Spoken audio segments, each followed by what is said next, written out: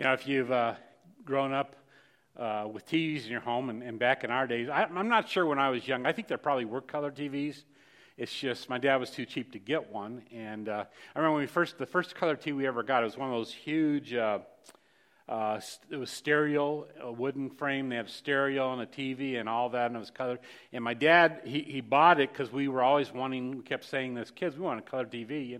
Saturday morning cartoons just weren't the same. We'd see our friends with them. So my dad finally broke down and bought this used one. Well, the color didn't work anymore. It did have color, but it was lines across the screen, and that was just kind of typical. And if you watch TV, you see different kind of traditions, or kind of that's probably not the word, but they try different things. And it seems like recently, the last few years, it's been this thing of jumping back and forth. You'll maybe start out in the present time, and then it'll jump to the backstory back several years, or it'll go 6 weeks ago and back and forth. And for me, I'm one of these guys that, I kind of, and maybe a lot of us men are this way. I'm kind of focused on one thing at a time. So if I'm watching one of those shows, I'm focused on the show. My wife is not the same person. My wife does 3 things all the time. She's always going like this. And she tells me that she's paying attention, except for quite frequently in those kind of shows, she'll interrupt me and say, "Now, what happened here?" I said, "We're 6 weeks back in time." "Well, why are we 6 weeks?" And we go through this whole thing. Well, if you're one of these people where that's you're kind of hard to follow that kind of stuff, we're probably going to mess you up today, because that's what's going to happen here. We're going to start into the reason for this, what we call Palm Sunday. We're going to start right into the moment, the celebration that happened just a few days prior to the cross, or a few hours to the cross as we're leading up to it, and as Jesus is heading. In fact, if you have your Bibles, go to the Gospel of John, and that's where we're going to be for the next 2 Sundays. We're going to focus as you get there. Today, go to chapter 12 to start with. We'll focus on chapter 2 and 3 for these next 2 weeks, but I want to start it in chapter 12, because actually what's taking place there is we're gonna look at that moment and kind of get the background in place where Jesus is actually heading into Jerusalem. And we want to get a little background flavor of what's going on there. And he's heading into Jerusalem, and you remember in fact, we'll see it, the folks go out to meet him. So chapter 12, and I want to start this morning, we're starting up there with verse 12, and I want to kind of walk through, set the stage for really the next 2 Sundays as we spend some time, and we're going to be focusing probably primarily on the word belief. And as we will look at it surrounding this part of Jesus' ministry as John, and remember, John was one of the followers of Christ, one of the eyewitnesses, so he's writing from his own experience, things that he had the opportunity to see take place, and so he's going to write about these events, and we're going to think through them with him. So starting off, chapter 12, we're starting at this point 6 days before the Passover. Now, I probably don't need to do this with anyone in this crowd, but let's remind ourselves of what the Passover is. The Passover was probably the most important celebration for the Jews. For them, it was that once a year reminder that under the leadership of Moses, God delivered them from the slavery that they were in with Egyptian. For 400 years, they were in slavery. And so that was quite a feat. And you remember, a lot of miracles and powerful things took place in that whole experience. And so once a year, they would celebrate the Passover. If they could, if it was all possible, they would go to Jerusalem for this celebration. And all that fits into the context of what we're talking about. So they would try to get back to Jerusalem. Now realize at this point, in fact, so many of these things fit into helping us understand Scripture. But at this point, they were coming from a lot of different places. Over their, we say recent history, but over several years of their history leading up to this, they were scattered all over the place. They were conquered by different nations. Those nations would often exile them and take them to another place. What happened under Nebuchadnezzar and Babylonians and the Mede Persians, and so they were scattered all over the place. And by this point, after hundreds of years of that taking place, they had they had different languages. In fact, that's in Acts when it talks about the day of what we call the beginning of the church. When Peter spoke to them, and then the disciples spoke in these tongues, and the people were there. All these Jews were gathered for Passover, and they were hearing these disciples, these ignorant Gentile or ignorant Jewish fishermen speaking in their language, and they're thinking, how are they doing that? Well, it's the power of God, the Holy Spirit. And so it's an amazing thing. but they've come to Passover. They would come to Passover, and they come from all these kind of different languages, and also they would come with different coinage. They had, depending on the area they lived in, the kind of money they had was different as well. And all this fits into this story and becomes part of what we'll see as we move in. So we're at that time of year, and it is 6 days before the actual celebration of the Passover. And it goes on and says, the next day, the great crowd that had come for the feast heard that Jesus was on his way to Jerusalem. So they hear that he's coming, and you know what happens next because you've heard this story ever since you were back in Sunday school. They go out to meet him. Now here's the backstory, though. One reason they're so excited is if you look in your Bibles, and actually you can look back to chapter 11, coming right up to this, is Jesus has just done something. He's been doing miracles all along. In fact, when we jump back to chapter 2, we're not going to look at it. We'll talk about the first miracles. But he's been doing miracles all along. And we're going to identify why that was important in just a moment. So he's been doing these miracles, but just a few days prior to this, he did something unbelievable. He raised this guy named Lazarus from the dead. Remember that story? Lazarus was one of his best friends. Lazarus and Mary and Martha, their brothers and sisters, and Lazarus died, and Jesus, 3 days after he had died, he'd been in the grave for 3 days, he came and rose him from the dead, and he walked out of that grave alive and well. And so word's gotten around, and people are really excited, and they really want to see Jesus, and they've been convinced of a lot of things. So the next day, they gathered to see Jesus. They heard he was coming, and they went out to meet him. We'll also find out in a moment that he hasn't been seen for a while. He's been kind of in hiding. But it says they took palm branches and went out to meet him, shouting, "Hosanna! Blessed is he who comes in the name of the Lord. Blessed is the King of Israel." Now, I highlighted those because both of those statements are interesting statements. Number one, the first statement, "Blessed is he who comes in the name of the Lord," means that there are at least a significant number of people that have come to the conclusion that this man is from God.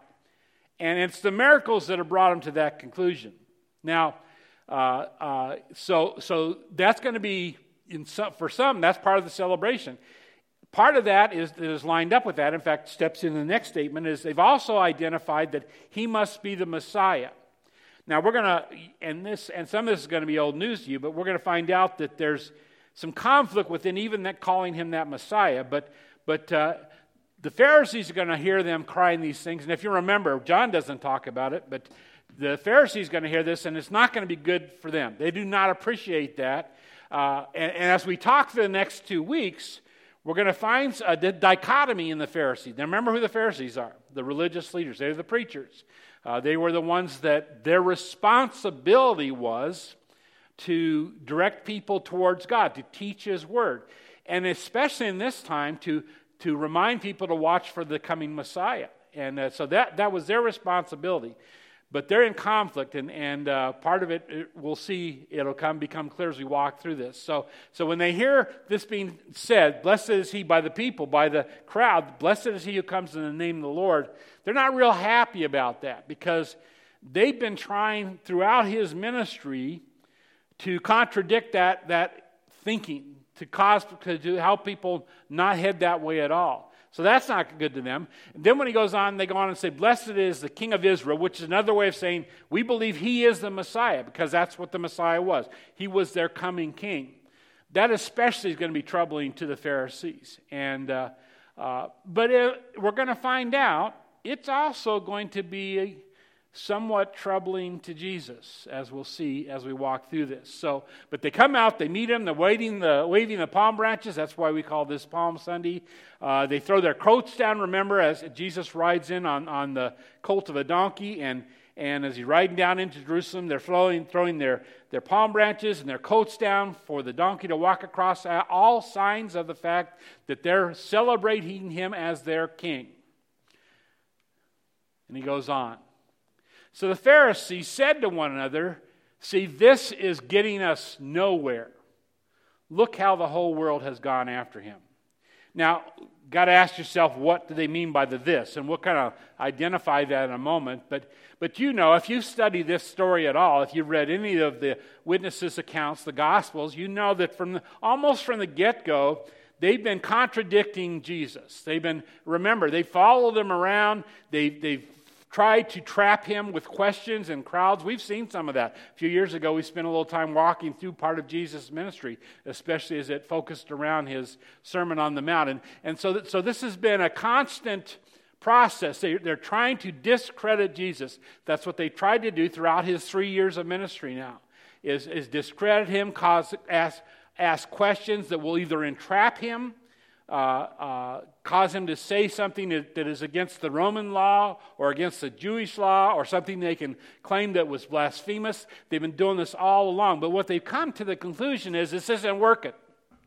Try as we might to keep the people from following this man. They're following him anyway. In fact, the exaggeration is the whole world's gone after him.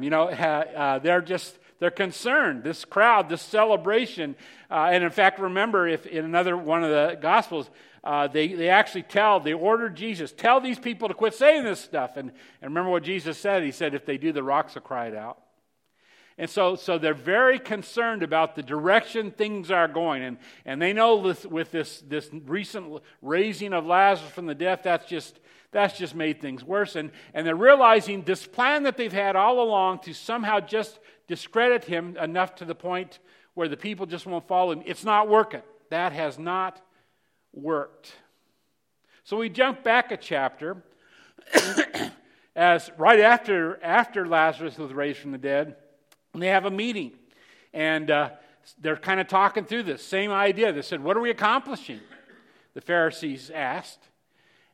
If we let him go on like this, and this is right after they've risen Lazarus from the death, everyone will believe in him, and then the Romans will come and take away both our place and our nation. Now, we're getting some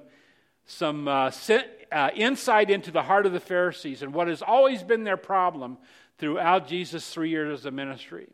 But they're saying, we got to do something. Here's what we're concerned about. Number one, first of all, and I think this is in the list of priorities, their first and foremost concern is he's taking the attention away from us. We're going to lose our place. We're supposed to be the people that people look to hear about God and find direction to God. And they're looking to this individual, this man, and that's what's bothering them. It's what's bothered them from the very beginning. They had a system in place that kept the people very much in control. In fact, we're going to see part of their system in a moment. And that's their first thing, is this guy is taking the attention off of us. And we're losing our place. And we're losing our authority in their lives. Secondly, they said in our nation. They're concerned because, they've got this very tenuous arrangement with the Roman government, who is really controlling government. And anytime there's kind of an uprising or anytime there's a little bit of the Romans would step in and clamp down. And right now they had a lot of freedom, and really the Pharisees and the Sadducees, the Romans had kind of backed off, and for the most part, other than taxation, they were kind of letting those religious leaders run the show. And they're thinking, man, if this guy draws attention to us, the Romans are going to jump in here and they're going to clamp down and on us as a nation. And so there's their concern, and that's what they're worried about. And then an interesting came place in this meeting that they're having together. The head guy, Caiaphas, who's the high priest that year, it says, then one of them, named Caiaphas, who was the high priest that year, spoke up. You know nothing at all. You do not realize that it is better for you that one man die for the people than that the whole nation perish. Now, this is really interesting. I'll fill some gaps here, and this may just be my thinking, but so Caiaphas, and remember, this is prior to what we just saw, the Passover, as they're moving in Jerusalem.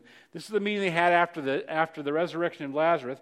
Caiaphas says, I think I know what we need to do. We've been trying this diversion tactic. We've been trying to undermine his integrity. We've been trying to redirect people's attention off of him and onto us. We've tried to catch him by questions, and no matter what we've tried, nothing has worked. There comes a point where you got to deal with the problem. And it's a lot better for one guy to be put to death than to have a whole nation perish. Well, here's my thinking, because I'm not sure that all the Pharisees were on board that day. They're kind of like, oh boy, that's pretty drastic. I don't know. But when we get back a couple days later, as they see him walking into Jerusalem and the celebration of the people, they realize we got to do something about that, because right after that conversation, Jesus knew what was going on. Therefore, Jesus no longer moved publicly among the Jews. He knew that that was a threat. Caiaphas was saying, let's get rid of the problem. Let's quit trying these diversions, all these other tactics. It's time to get rid of the problem. It's trying to deal with the problem. And so Jesus recognizes that he needs not to move publicly, because it's not time yet for what is about to take place. The Passover had to get here first. So the Pharisees said one to one another, this is getting us nowhere. And I think they finally come to the conclusion that Caiaphas is right. We got to do something more drastic. It is time for us to take care of the problem, which is going to lead to the events of this week that we think through, of what happens on Friday, of the various kangaroo trials that are going to take place, the breaking of laws, which is unbelievable, all the things that you've probably talked about in the past, and that actually leads to finally the cross. But they've decided it's time to deal with the problem. All right. Now I want you to move back to chapter 2, where we're going to spend the rest of our time this morning. Now this is the very beginning of Jesus' ministry.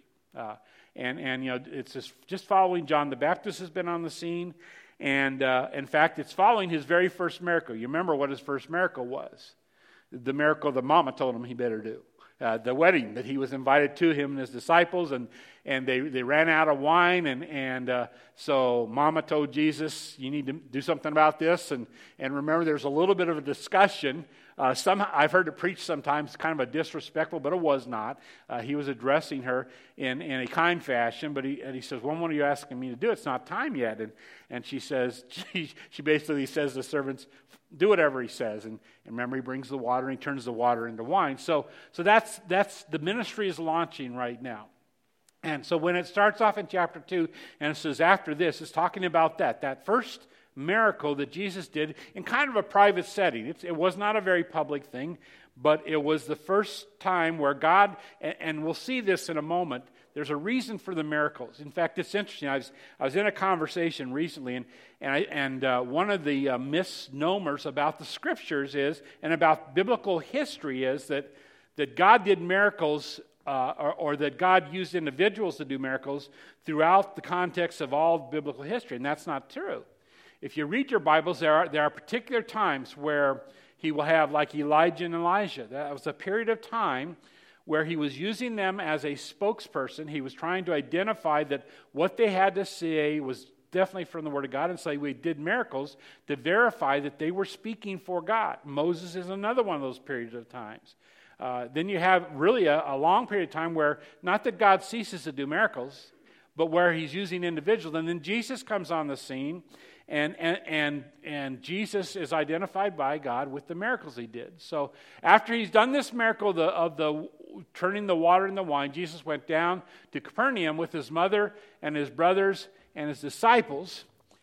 And when it was almost time for the Jewish Passover, Jesus went up to Jerusalem. So we're jumping back 3 years to the very time we started with. That Passover celebration that we just looked at that led to the cross. This is 3 years prior to that, because it happened the same time every year.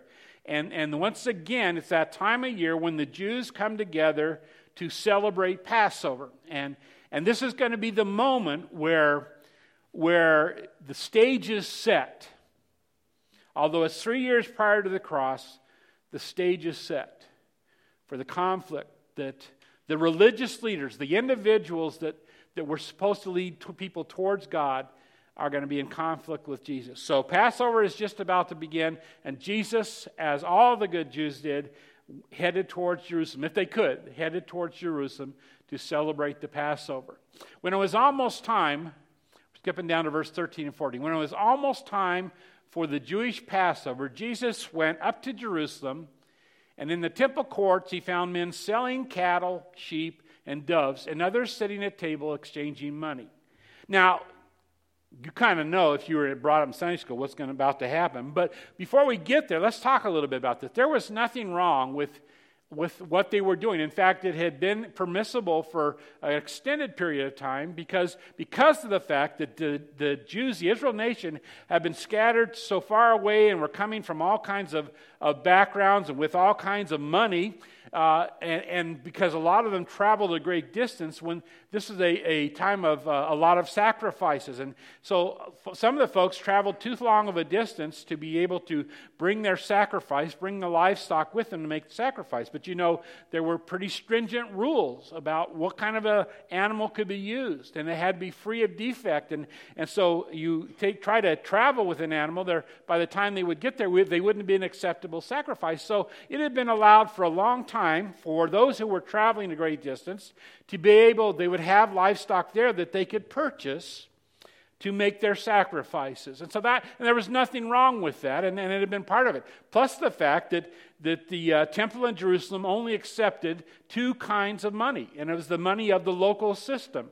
And so it had become an apparent need. This was a response to the need that we need to have a way that they can exchange their money, because a lot of them came with offerings. That was part of what they would do. They would give their temple offerings to help sustain the temple, and so they had this. They had money changers there to help change them into the currency that the temple could use in that area. So this was all just normal stuff.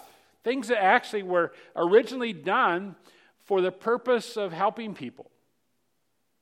But you know that as time went on, it became more than that.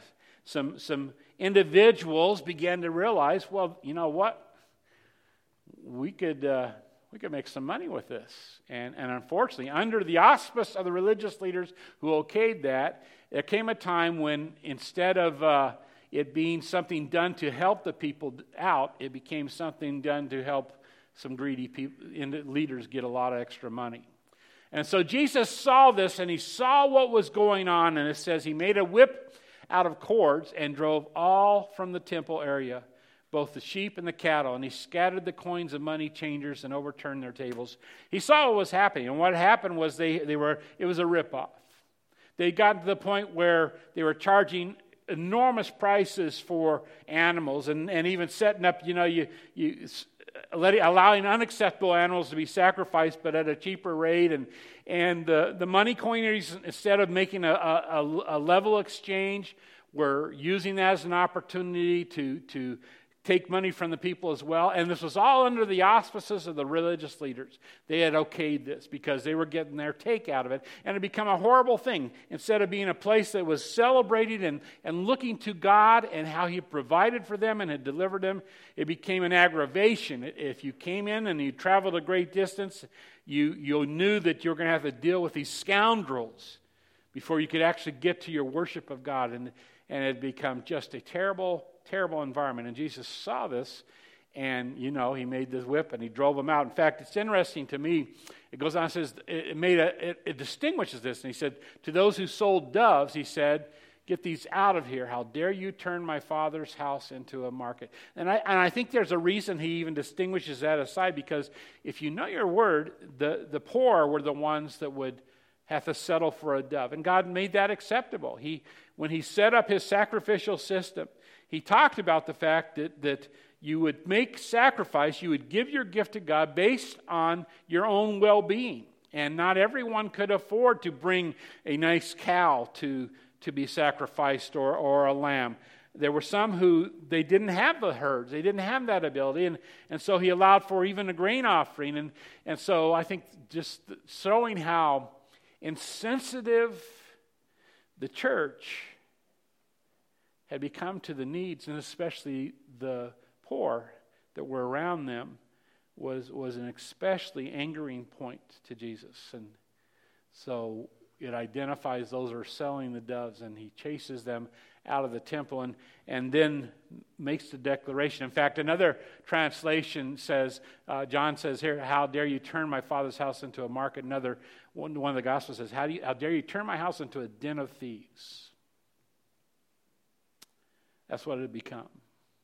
They're ripping people off. They became about the money. They became about how to make as big a profit as they could off of the people who would come to worship God. And this is a heartache. In fact, it's interesting. It's a challenging thing to us as Christians to know what to do with anger. But Paul writes in Ephesians, he says, "Be angry." There are things that should make us angry. Injustices, when individuals are unfairly dealt with, those kinds of things. But sin not. And so this makes Jesus angry. In fact, as it takes place later on, the disciples remembered that there was actually a prophecy that said that zeal for your house will consume me. And they recognized that this has set Jesus up. This has set the stage for what's going to happen 3 years down the road when he goes to the cross. This is the beginning of the battlefield that is going to continue on between him and the Pharisees. And then the Jews, and probably referring here mainly to the Jewish leaders, they demanded him. They're saying, "What authority do you have this?" I mean, he called it his Father's house, and they're basically saying, "What authority do you have to do that? What right do you have to come in here and tell us how we should operate our business?" Which in their mind, their business was the temple and all the things that took place. What authority? How can you prove this? Because they knew, here's what's interesting. They identified that in the past, in the history of the Jews, every time God was working through an individual in a special way among the Jews, that individual would come with the ability to do miraculous things. And so they're challenging him. I don't think they've heard about the wedding at all yet. It's probably not even out. But they're challenging him. You're not allowed to do these kind of things. You're not one of us. So if you are from God, we are challenging you. And I think when they make the challenge, they're convinced he's nobody. We are challenging you. Do the miracles that would prove that God has sent you. He makes an interesting statement. Jesus answered them, "Destroy this temple, and I will raise it again in 3 days." Now, you and I know what he's talking about. The Pharisees, if you go on and read there, they respond. They say, "Wait a minute. Do you realize how long it took us to build this temple?" They're talking about Solomon's temple, but Jesus is talking about himself. And he's making a prophecy. He's saying, you are going to try to destroy this temple, but it's going to raise again in 3 days. His disciples remembered that it was written, "Zeal for my house will consume me." Jesus answered them, "Destroy this temple, I will raise it again in 3 days." After he was raised from the dead, his disciples recalled what he had said, and they believed. And we talked about that last week, remember? There were no believers at the cross. When Jesus died, when they saw the resurrected Jesus, they believed, and they remembered what he had spoken. It's interesting, and here's where we're going to end. Now, while he was in Jerusalem at the Passover feast, many people saw the miraculous signs. He did go on and do miraculous signs. In fact, for the rest of his ministry, he will. He did back up his claim to have the authority to talk about what should and should not take place within the temple that the people worshipped at. He had that authority. He's going to demonstrate it over and over again. They challenged him. He's going to answer the challenge. Many people saw miraculous signs he was doing, and they believed in his name. But Jesus went on to trust himself to them, for he knew all men. Here's the question. We're going to talk about this next week too, because it all comes down to what we believe about Jesus. He's the catalyst. The interesting thing is, you would think, because it sounds like you're reading this, or they're watching his miracle signs, and they're saying, man, this guy's the Messiah. In fact, some of them will say, when we got where we started today, they're recognizing him as the king, as the Messiah. But here's the problem. The problem is, and the reason it says Jesus will not trust himself to them is, there's all kinds of belief.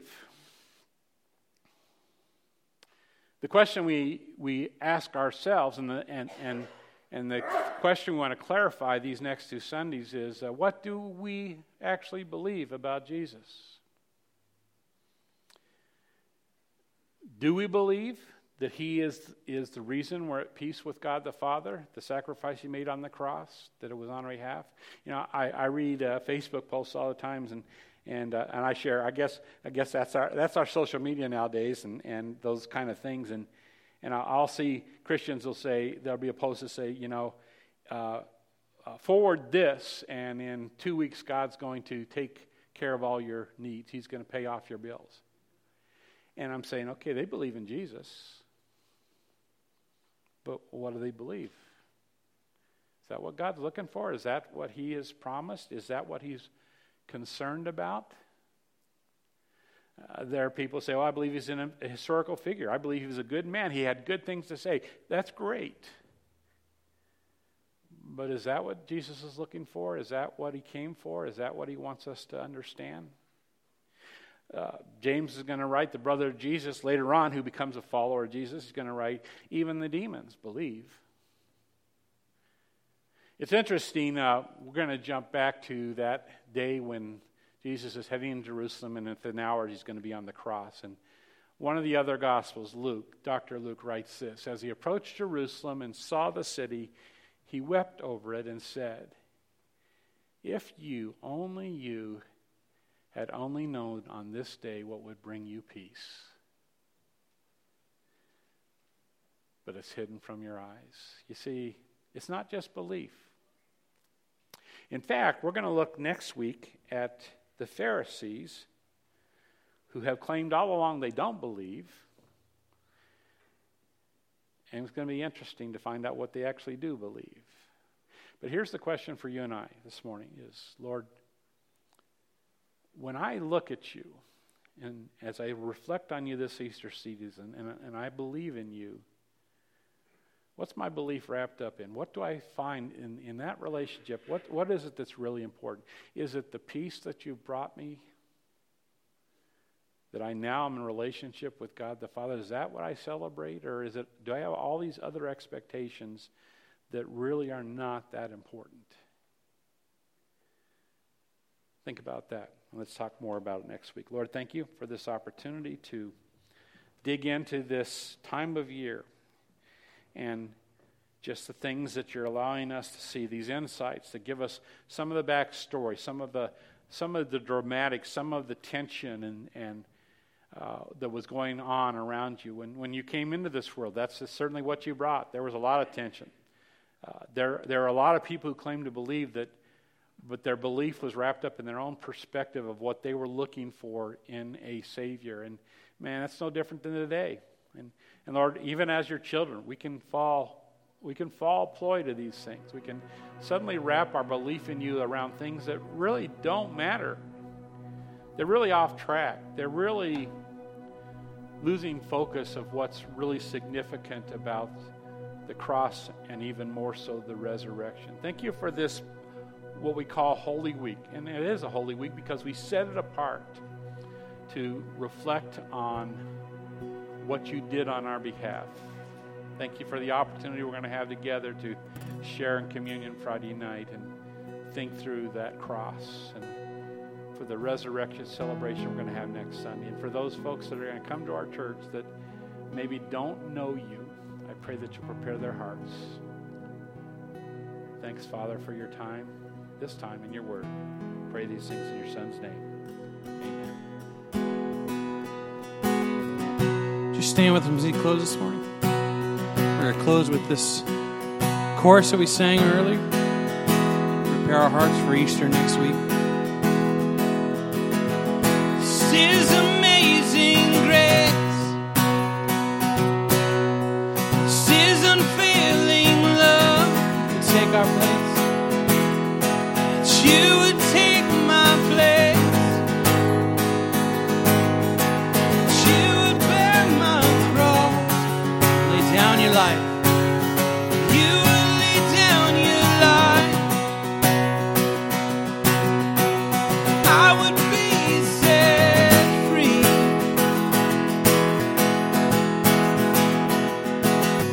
Jesus, I sing for all that you've done for me.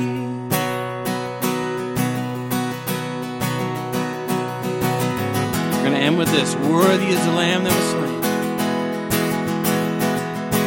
Worthy is the Lamb who was slain. Worthy is the King who conquered the grave.